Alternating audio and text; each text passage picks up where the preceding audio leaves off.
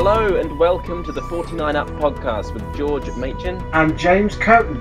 Today we'll be discussing more late-breaking news about the 50th anniversary year, and we'll be having a review of Asylum of the Daleks.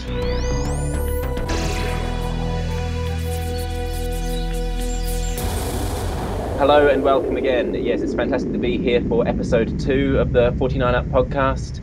How are you in the UK, James?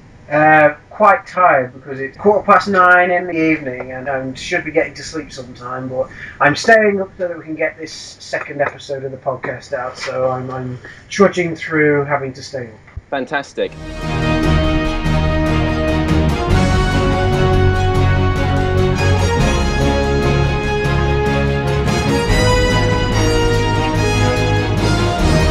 Today we have some great news to go through, not only some news from the past week, but sort of the past few hours or half day. And I think we should start with that because it's probably the most exciting news we've had in quite a little bit of time. There's been an interview released featuring Christopher Eccleston, which briefly discusses the 50th anniversary and his possible return.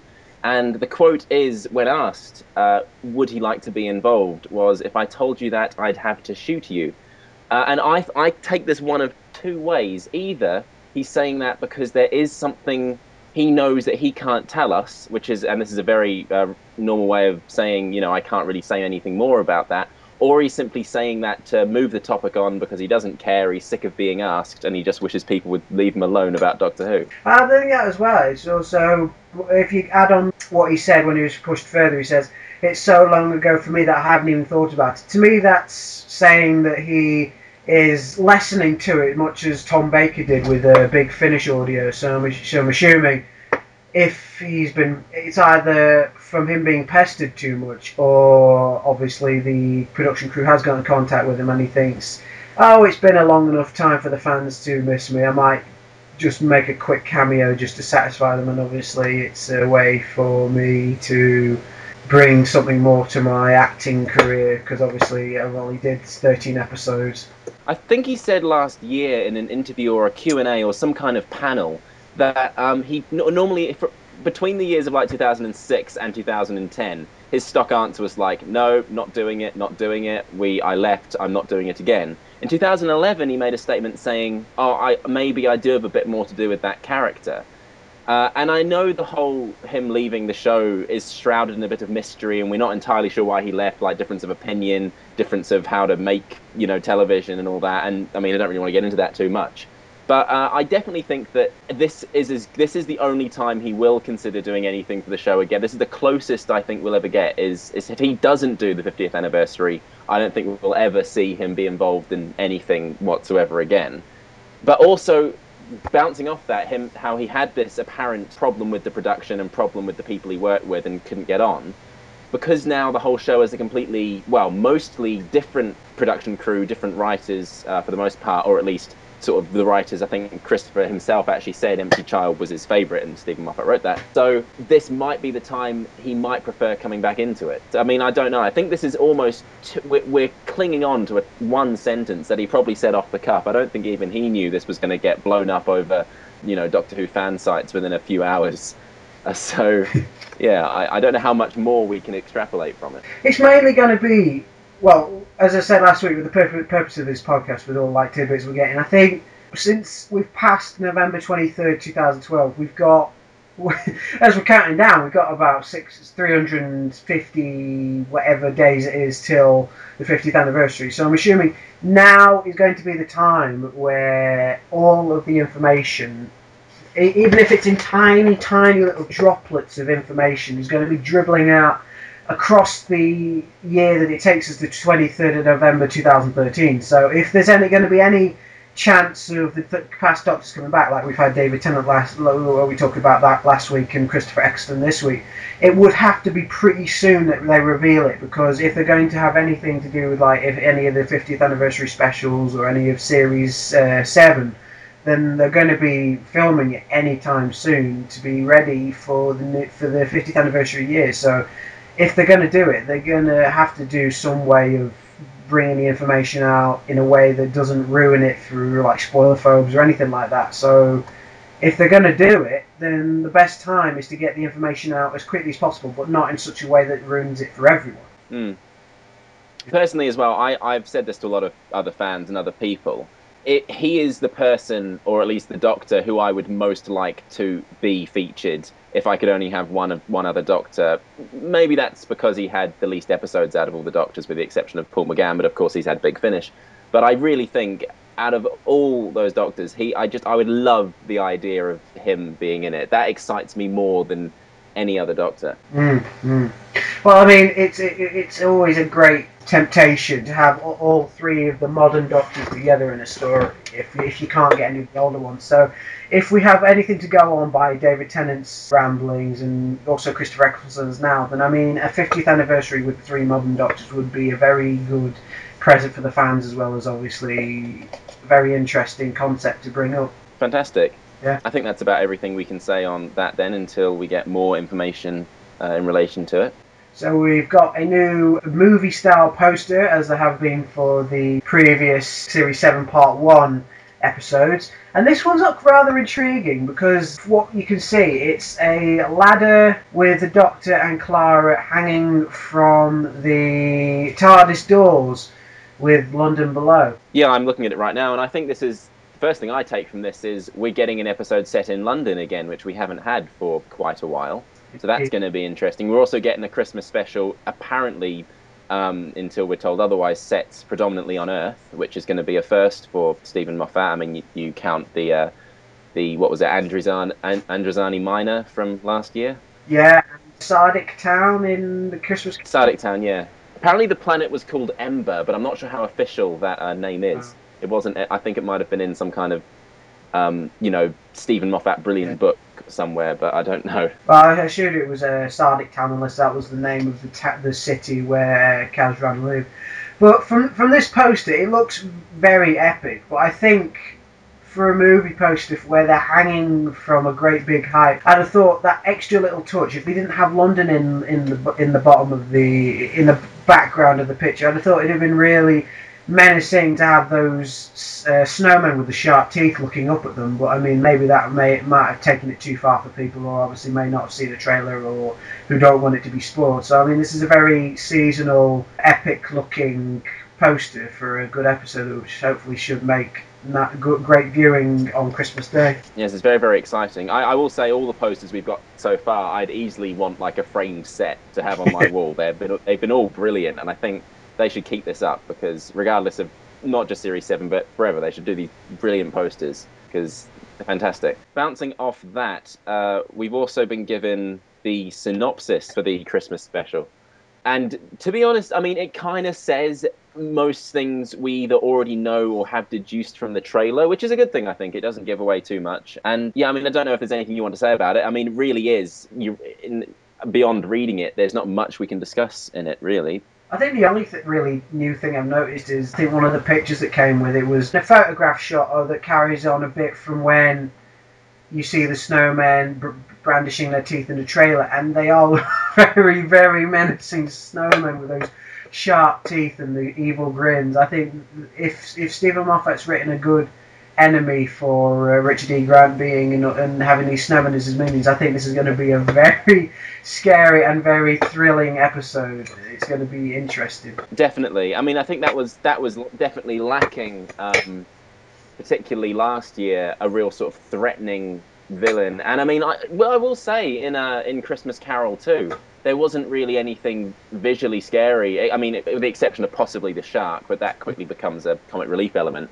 But this time, he's really pouring on the let's do a scary Christmas monster, which we haven't really had since arguably the Cybermen, which, I mean, we already knew what the Cybermen were, but yeah, that seems to me the last time when there was actually a tangible monster that is threatening. And yes, I'm very intrigued, because they're not going to show it in the trailer or any clips, but how are these snowmen going to move about? Because they're built into the ground, obviously, because they're made of snow. I imagine there's going to be some very interesting mechanics going on, and it's can they only move on snow? Will the episode be based around they've all got to stay indoors or off the ground? And there's bound to be a lot of Knowing Stephen Moffat, he's thought of something incredibly clever and incredibly creepy, but also festive, because he likes doing very, very festive episodes, which I enjoy too. But actually, there was if anyone is interested, they've released a very, very short trailer featuring a few new clips from the Showtime, basically all the drama and stuff from BBC One over Christmas that they usually release around this time. I was still waiting for that. But yeah, it's got a few clips, and I actually, I've just looking at the page now, I've just remembered something I wanted to ask, or at least post as a little kooky theory, but it's probably just a coincidence. There's apparently the actor Tom Ward is apparently playing a character called Captain Latimer. Now, we've had a Latimer in the form of Tim Latimer in a Doctor Who story before, the Human Nature and the Family of Blood. Yes. I'm labeling this as coincidence because I highly doubt they're going to make any sort of reference there, but wouldn't it be cool if this was some sort of relation? Well, it would be, in terms of like being an ancestor, because it's set before the First World War. So if they could seed that in, that would be a tiny nod to the David Tennant fans / Family of Blood, Human Nature fans as well. I mean, to be honest, I don't think so, and I think that'll probably be something that just slips by unnoticed. I mean, it's not even written by the same person. I just noticed it. Oh, Latimer, but then yeah.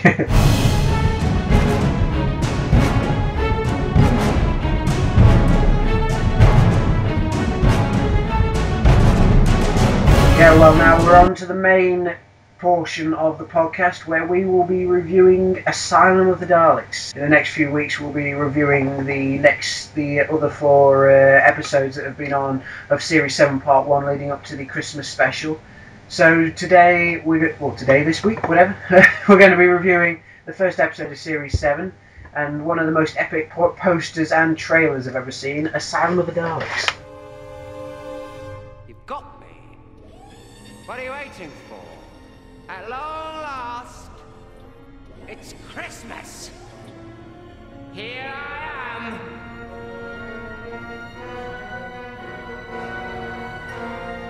Save us. You will save us. Oh, what? You will save the Daleks. Save the Daleks. Save the Daleks. Save the Daleks. Save the Daleks. Save the Daleks. Wow. Save the Daleks. This is new. Well, I'm gonna kick right off and say that this was. I thought this was a very, very strong season opener and a very strong episode overall.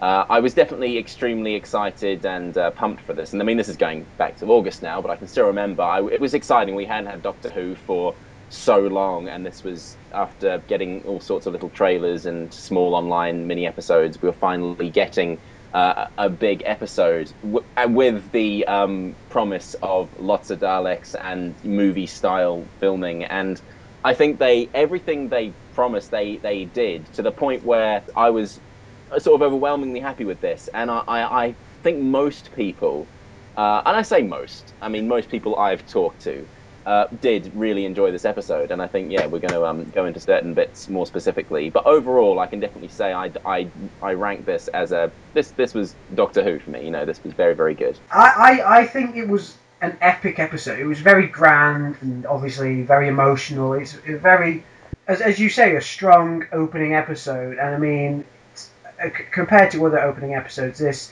has got a powerful way of reintroducing the Doctor to obviously the casual viewers as well as all the fans, bringing in a scope to how the Doctor operates now that he's trying to be invisible since the Silencer after him. So the way that he's stay out of all the major events, but this whole fiasco with the Daleks, where he's been in the prequel that I think was released on iTunes, where he was being called across time and space to Skaro, and then he's captured by the Daleks. It's all a nice way for Moffat to say, oh, there's been loads of time after the end of Doctor Widow in the Wardrobe, and the Doctor's been trying to get his name fade away, not trying to be too out there, and the Daleks somehow find him. With Asylum of the Daleks, it brings you in full on in the way that the Doctor and both of his companions are captured by the Daleks and put into a very serious situation. And the story itself just gets better and better with every minute of action. So personally, it's a really good episode. I just have a few minor quarrels near the end, but we'll get to that later on. I think also something I definitely take from it is that this episode is going to be so much more important when we start seeing the second half, or maybe even the Christmas special, when we start learning more about Jen Louise Coleman's character. I think this is going to be definitely in the vein, maybe not so much, but definitely similar to the way Impossible Astronaut and Day of the Moon had so much riding on it, and then they paid it off at the end of the season. I have a feeling we're going to get a similar thing here, where a lot of that's going to it's going to be a lot even better than it already is, because they're going to start explaining the loose ends from it, and I'm very much looking forward to that. And yeah, I can definitely see that the episode really, even though it's epic and big and has Daleks and spaceships and this Asylum planet, it really is mainly about Oswin, and I think that's what makes it really interesting as an episode. But even though it's so epic, it's about people still.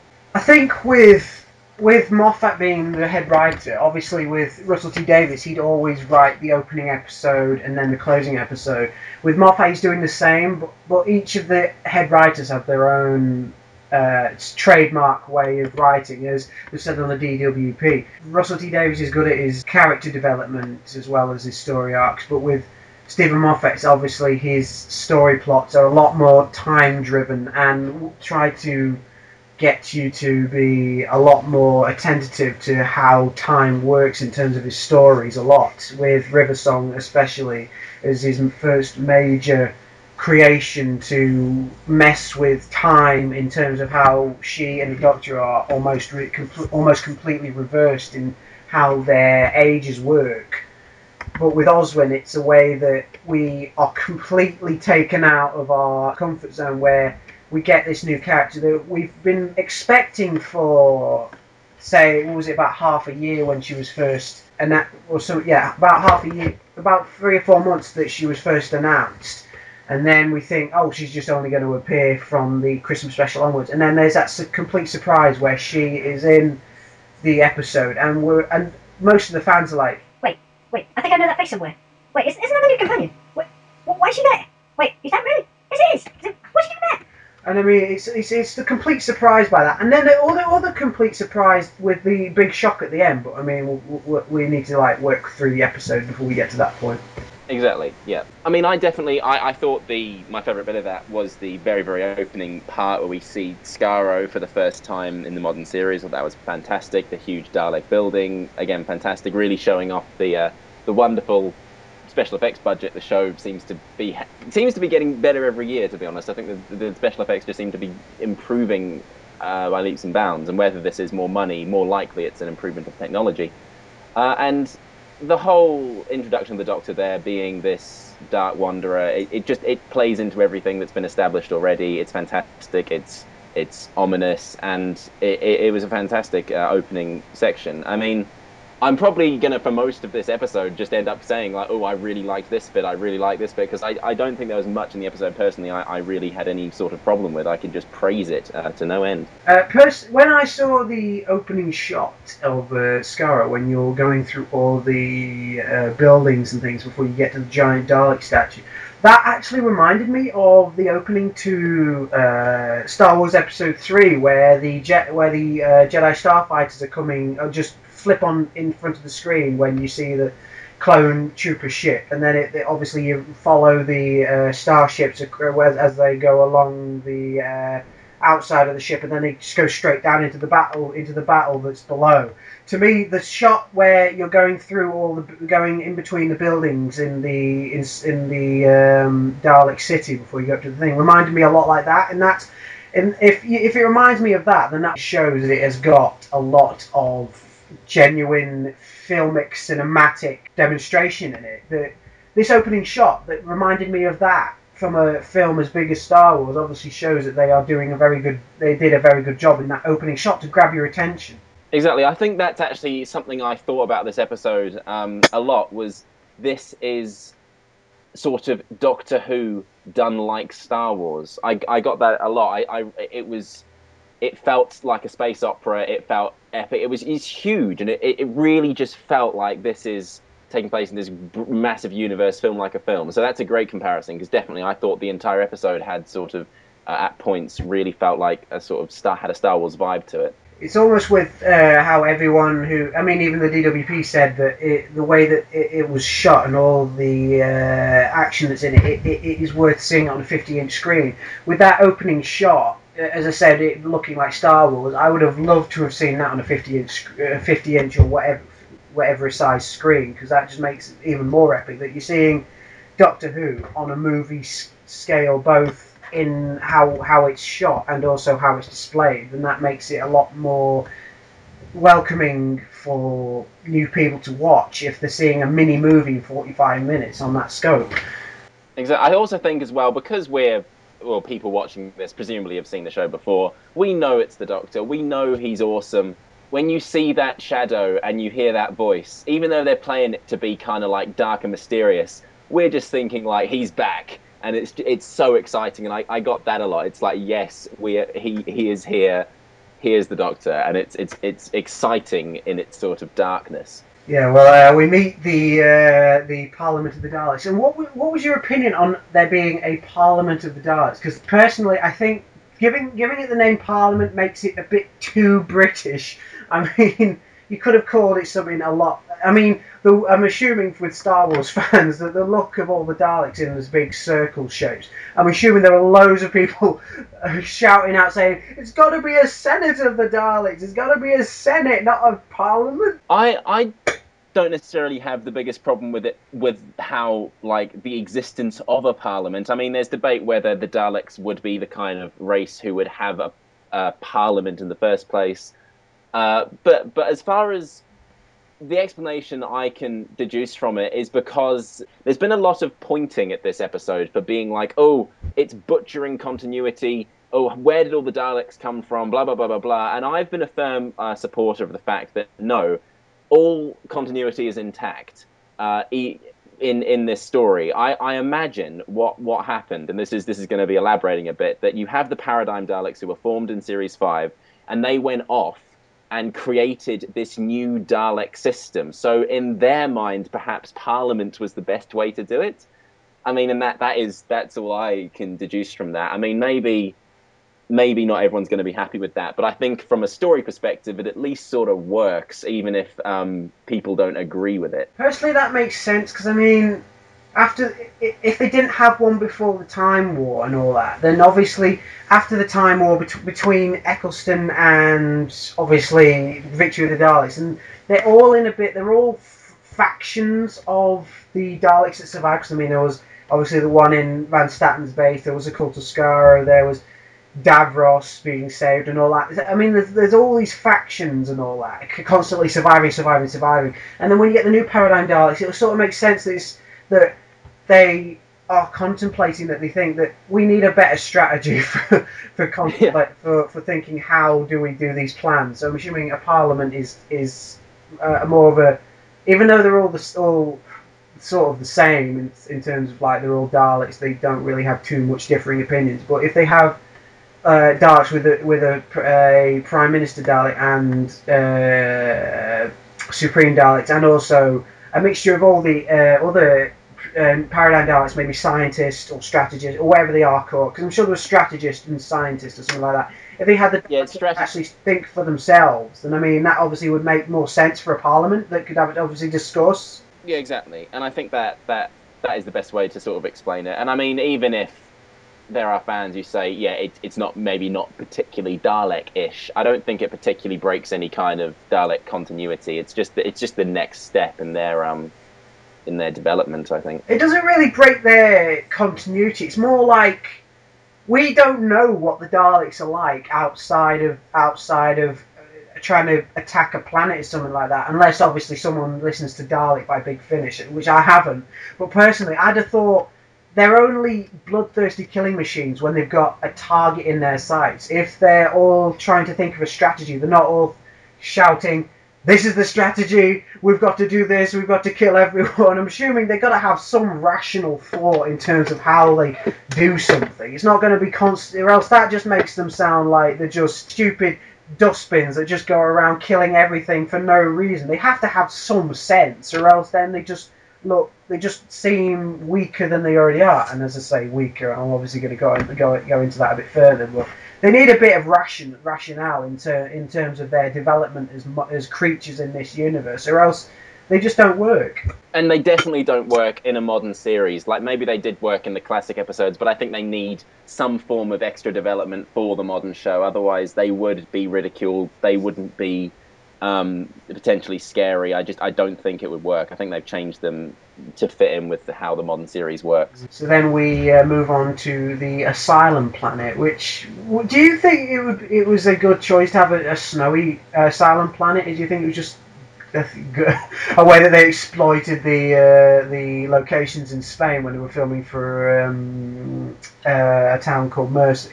Well, I mean, I think it beats doing another quarry. Because at least it's different. And I think maybe they probably thought, oh, there's some snow. Oh, let's do the Asylum planet in snow, because it gives it character. And I think that kind of helps. Even maybe it's kind of random. It's like, oh yeah, it's a snow planet, great. But I think if it was just it was a rocky quarry, it's like we've seen that hundreds of times before.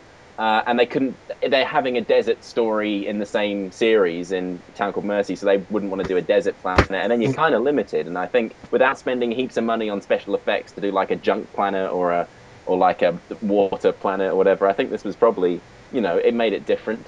It probably makes the most sense, especially since you've got when you've got the expedition team that Oswald is a part, which I'm assuming he's a part of, then wearing all the woolly clothing and all that, then it gives them more of a in sort of a way of development to say that they were expecting to go to this planet, or else why would they pack all this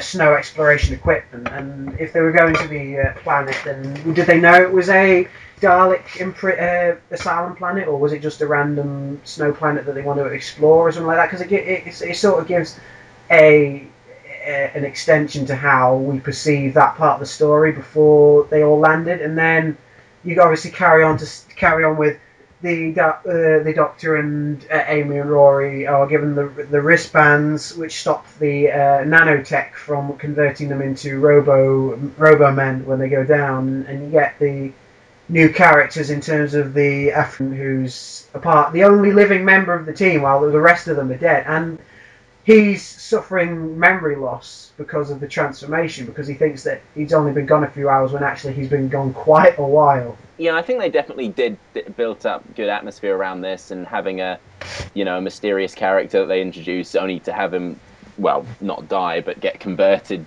very soon after. I mean, it all plays into almost very, very classic Doctor Who form. You meet a character, you lose them, they start killing you. You've got to get away from them. And I think from this point in the episode, when they go below into the actual asylum, the small corridors all looking the same, this had a very classic series vibe to me. I looked at those sets and those corridors, not in a bad way, but I thought I could imagine Tom Baker running down these corridors and telling a similar story, because it was a very, very I felt it was very, very classic series inspired.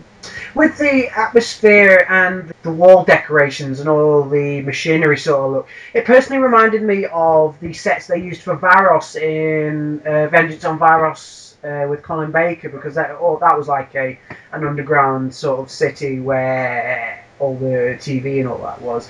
I could have seen, like, if they did a modern version of Vengeance on Varos, then I mean I could have seen the Sixth Doctor traipsing through those corridors, going between obviously each mirage and all like that, and all the sort of stuff you can see.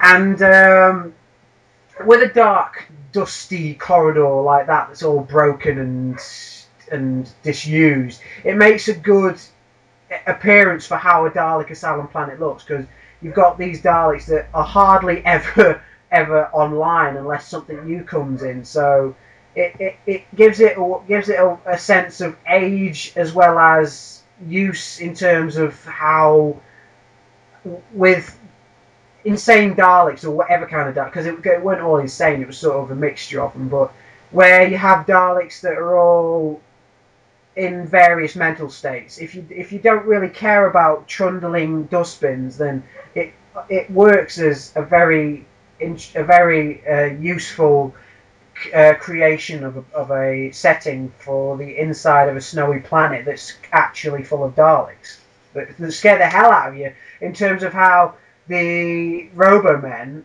you're getting dead bodies brought back to life, which is so. I think he's recycled that from Forest of the Dead, where the Vashta Narada would reanimate corpses of skeletons inside spacesuits. I'm assuming Stephen might have used a tiny bit of inspiration for that, for how the nanogenes are also reanimating dead corpses into Robomen, which is actually very spooky, as much as the Vashta Narada. Yeah, definitely. I think there was so much going on in the episode that you almost overlook some of these more spooky concepts, and definitely. You've got Daleks, you've got people coming to life, you've got this weird mysterious girl, you've got crashed spaceships, you've got Parliament, you've got Snow Planet. They're throwing so much at you that I think it is good to sort of go through it and look at these sort of smaller touches to really gets into how creative and how well crafted the story and world is, even in something that's kind of all going bang and there's lots of stuff going on. With Oswin, it's it's a very Moffat-esque way of introducing a character like that, is bringing in this little repetition of a phrase. Because I once sent in a bit of feedback to the DW Who cast about how Moffat writes, with how in Dr. Dance's Empty Child, the child kept repeating, "Oh, you're my mummy." And in Silence in the Library, Force of the Dead, how the dead people would always keep repeating things like "Who turned out the lights?" And you get Oswin and the Doctor obviously repeating between how the souffle and the eggs, and you're constantly being reminded this thing: where'd you get the eggs? Where'd you get the eggs? And then you only when you really concentrate and you realise that the Doctor's found it out right at the start, that you think, wait a minute, he's got a point. Where did she get the eggs? How has she got an unlimited supply of eggs? And then it just clicks to think, oh, is she not real? And then you find that she's a Dalek. So it's a way with Moffat that it gets you to really think about these episodes a lot. And I think it as well gives them huge rewatchability value, which I would say for most of the episodes Stephen writes, when you know the big picture and you can think about these small things and how many what's being said by the Doctor and by any characters. And I think, yeah, definitely, if you look at a lot of the episodes he writes, he sort of seeds little plot points that you don't even realise are plot points early on, only to have them come back at the end and you go, oh, they were talking about that way earlier, and if I was clever I could have worked it out. But no, because we're, as viewers, you get caught up in the story that's happening in the first place. And no, he is very clever, and I'm a huge fan of how he writes. And I know there's a lot of controversy about him, but personally I think he's a genius completely. I think most of the people that get chosen for being writers on Doctor Who are pretty much very good writers. So we carry on, and Oswin eventually realises that she's a Dalek, even though she very much didn't expect to be that, and she wanted to be rescued most of all, and she is letting down the shield so the Daleks can blow up the Asylum planet, which to me, there's something that doesn't twig about that in terms of how what they want to get rid of it for. I mean, I will say, I'm trying to think now, I haven't actually seen the episode for a little while, but because they sent the Doctor down there to turn the shield off so they could blow it up. So Oswin was going to turn the shield off, and then the Daleks were going to blow it up, and then obviously the Doctor does get out.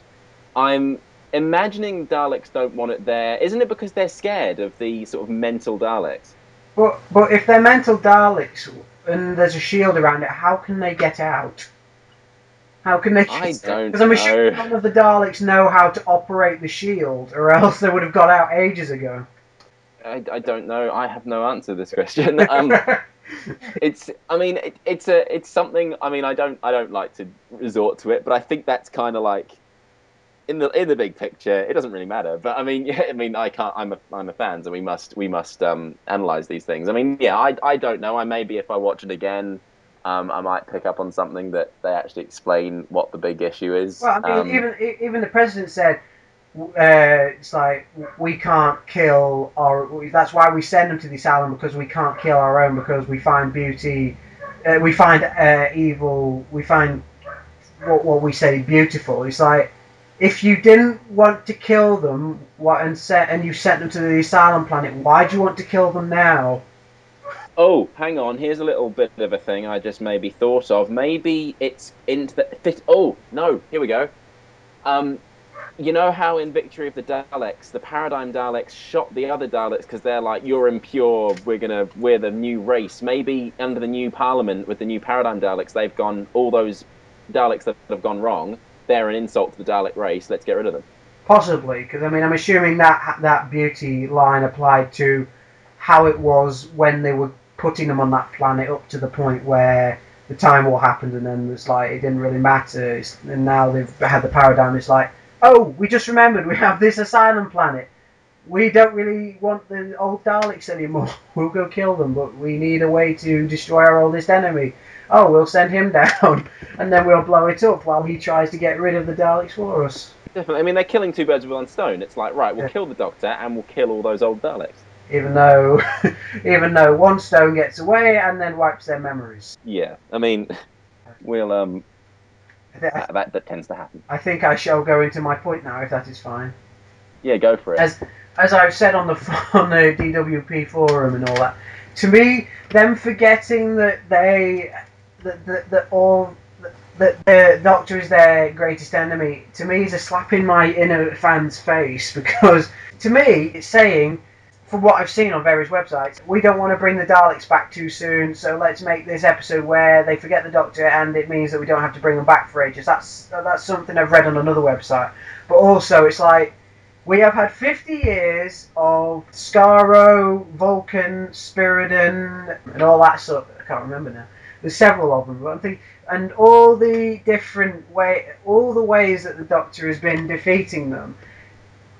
No writer up to this point has gone and said, we could make a really good Dalek episode where the Daleks actually use their prior knowledge of the Doctor's biological weaknesses and all his other stuff like that, and we could make them really threatening. But no one's done that yet, and then Moffat has to get rid of all of their past, where they don't remember him, where they don't remember any of their past encounters with him, or any of his past incarnations, and it's just like, Doctor who is this? If they're resetting all of their knowledge of him, then from my point of view, the Daleks are going to be like the audience, where they're less than the audience, that when they're talking to the Doctor and saying, who are you? Everyone's going to be shouting and saying, he's the Doctor, why don't you know? And half the people who are new are going to say, why don't you know who he is? You've been fighting him for 50 years. And it's just going to get, to me, it's going to get irritating to have the Daleks not know him almost every time. And to rebuild those 50 years of interaction between the Doctor and the Daleks, all that history between them is completely gone. I'd have accepted it more if that history was reset after the Time War, because that's a more acceptable way, in my opinion, that they could have reset the Daleks' knowledge of the Doctor in terms of like how they've lost so many of their own, and maybe at some point the record of the Doctor might have gotten lost with all the Time Lords and stuff like that. But doing it now, after 7 years almost of what I think are some great Dalek stories in the new series, over 50 years, from this memory wipe. To me, we've had 50 years of Dalek on Doctor. Wiping their memories of him is just going to make them seem even more pathetic than they already were, since no writer can create a story where they actually use their foreknowledge of the Doctor against him to make a thrilling episode that could be really, really cliffhangery style grabbing of the audience. Sorry that was so long. No, it's fine. It's interesting. I mean, I haven't really thought about it in that way. I always go back to I trust Steven. Like, so long as he does something with it before he leaves the show, and he makes it work, and I know he will. I'm happy to sort of let him have this for the time being. I think maybe what it's done, as you've said, is essentially, well, quite possibly, remove the Daleks from the show for the time being, meaning they're not a threat at the moment. And I think with what's being built currently with the plot and with what's going on, maybe Stephen just needs the Daleks out the way for a bit. And I wouldn't be surprised if we don't see them till well after 50th anniversary. I mean, if they don't show up in the 50th anniversary, I'll be very I won't be surprised. Well, I mean, if it was an endeavour to get rid of them, then it could have just left them out of both the beginning of the Wedding of River Song and this episode. Because I mean, after Victory of the Daleks, you never knew where the hell they went until you obviously until you brought them back as a Parliament in Asylum of the Daleks. So if he wanted to get rid of them, he could have done that rather than eliminate the whole 50 years of us watching of the history of their rivalry. They might do a switch back. I don't know. I'm hoping there's a switch back because I personally don't like having the Daleks completely forget who he is. Well, just as easy as writers like nowadays have like been able to retcon certain story points for their own endeavors, if like whoever is the next writer after Stephen, if they suddenly go, no, I'm doing Dalek stories, they can just write a story where, you know, something happens and the memories come back. You know, you can write anything in Doctor Who. Like, you can, as head writer, you can choose anything you want. It's whether, if you were to do that, whether it would just seem like too much of a cop-out after Stephen's idea, because it's like, oh, they've lost the memory, oh, it's back again. It's almost like making the Daleks seem stupid to have an on-off switch for their memory of the Doctor. So if you get what I'm meaning, it's going to be very tricky to go around that unless some of the Daleks haven't forgotten it. Maybe we're going to see it played into with the introduction of Clara / Oswin. Maybe there's going to be some story elements there. I would hope so. And so yeah, I mean, I think I'm a little bit either way, but I'm still on the side that I don't mind memory right personally, and I can understand. I can definitely understand your annoyances with it. Yeah. But personally, I kind of think, oh yeah, this is different, and I'm happy with different. So yeah, that's fine. It's fine. I mean, we're equally valid for our own points. Yeah, it's perfect and it's great. It's part of being a fan, which is what I love. It's great being able to talk to someone who's a fan and for them not to just sort of blow up in your face the moment you say something that they don't like. Well, that's only the diehard fans.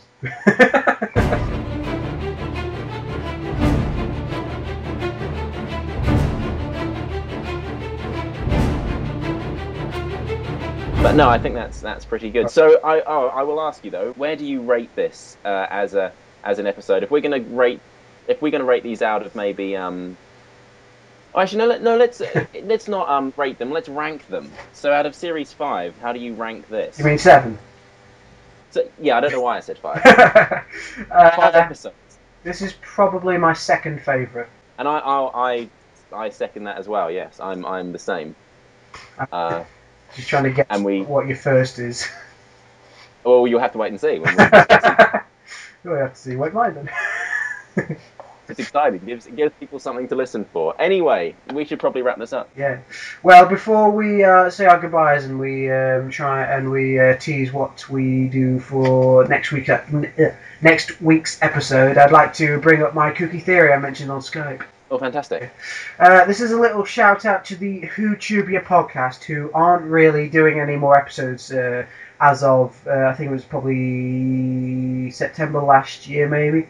It was John Granston and Christopher Thompson who were doing a podcast for this YouTube channel called WhoTubia, which was now replaced by 5 Who fans on YouTube, which is now John Granston, Billy Tracy, Richard B. Brooks, Benji, I can't remember his name, Ben Bungie or something like that, and David McLaughlin. They in WhoTubia podcast they brought up the question, because obviously this was midway through series 6. I think they'd only just watched The Impossible Planet Astronaut when they asked this question. It says, who does River work for anyone? And I just thought about the silence with the TARDIS blowing up. They were talking about how did a creature destroy the TARDIS? And personally, I'm wondering whether, with River being obviously brainwashed by the silence, and there's that voice that comes on, the very manic voice, the maniacal voice, just before, while River's messing with the TARDIS, trying to get it away from 26th of June 2010, when it says silence will fall. I'm wondering whether that voice specifically saying those words is a sleeper code for River to have destroyed the TARDIS. Because I'm wondering whether her programming, even though she obviously broke it at the end of Let's Kill Hitler, whether there was a secret that no one other than some of the core people of the Silence knew about, saying, when you hear these words, you will pilot the TARDIS to a certain point and it will explode, or something like that. And while we're watching her messing around with controls on the TARDIS, we don't know what she's doing, because obviously we don't know how the TARDIS works. Maybe when that voice is played in the TARDIS, she is secretly or subconsciously setting the controls for the TARDIS to self-destruct in some way. That's good. I mean, that makes sense. I mean, regardless of whether it's right or not, it adds up. Yeah. And that's a really interesting theory. I mean, out of all the things that could possibly explain the TARDIS exploding, that is one of the best explanations I've ever heard.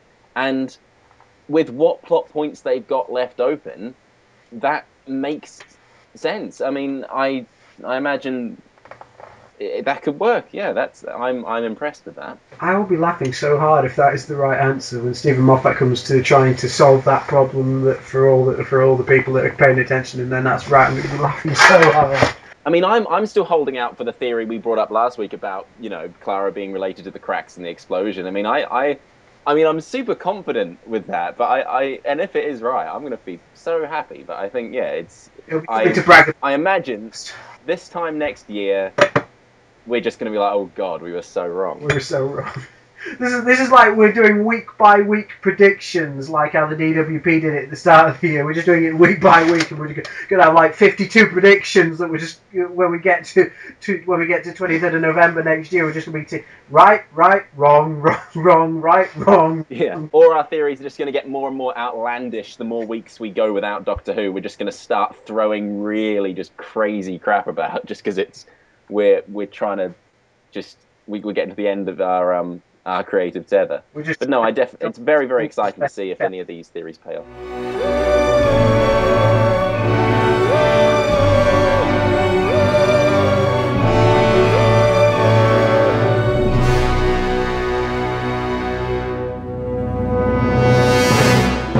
Well, I've certainly enjoyed today discussing the fantastic news we've had, as well as going through parts of Asylum of the Daleks. So, yeah, thank you for having me, and yes, it's been incredibly good fun.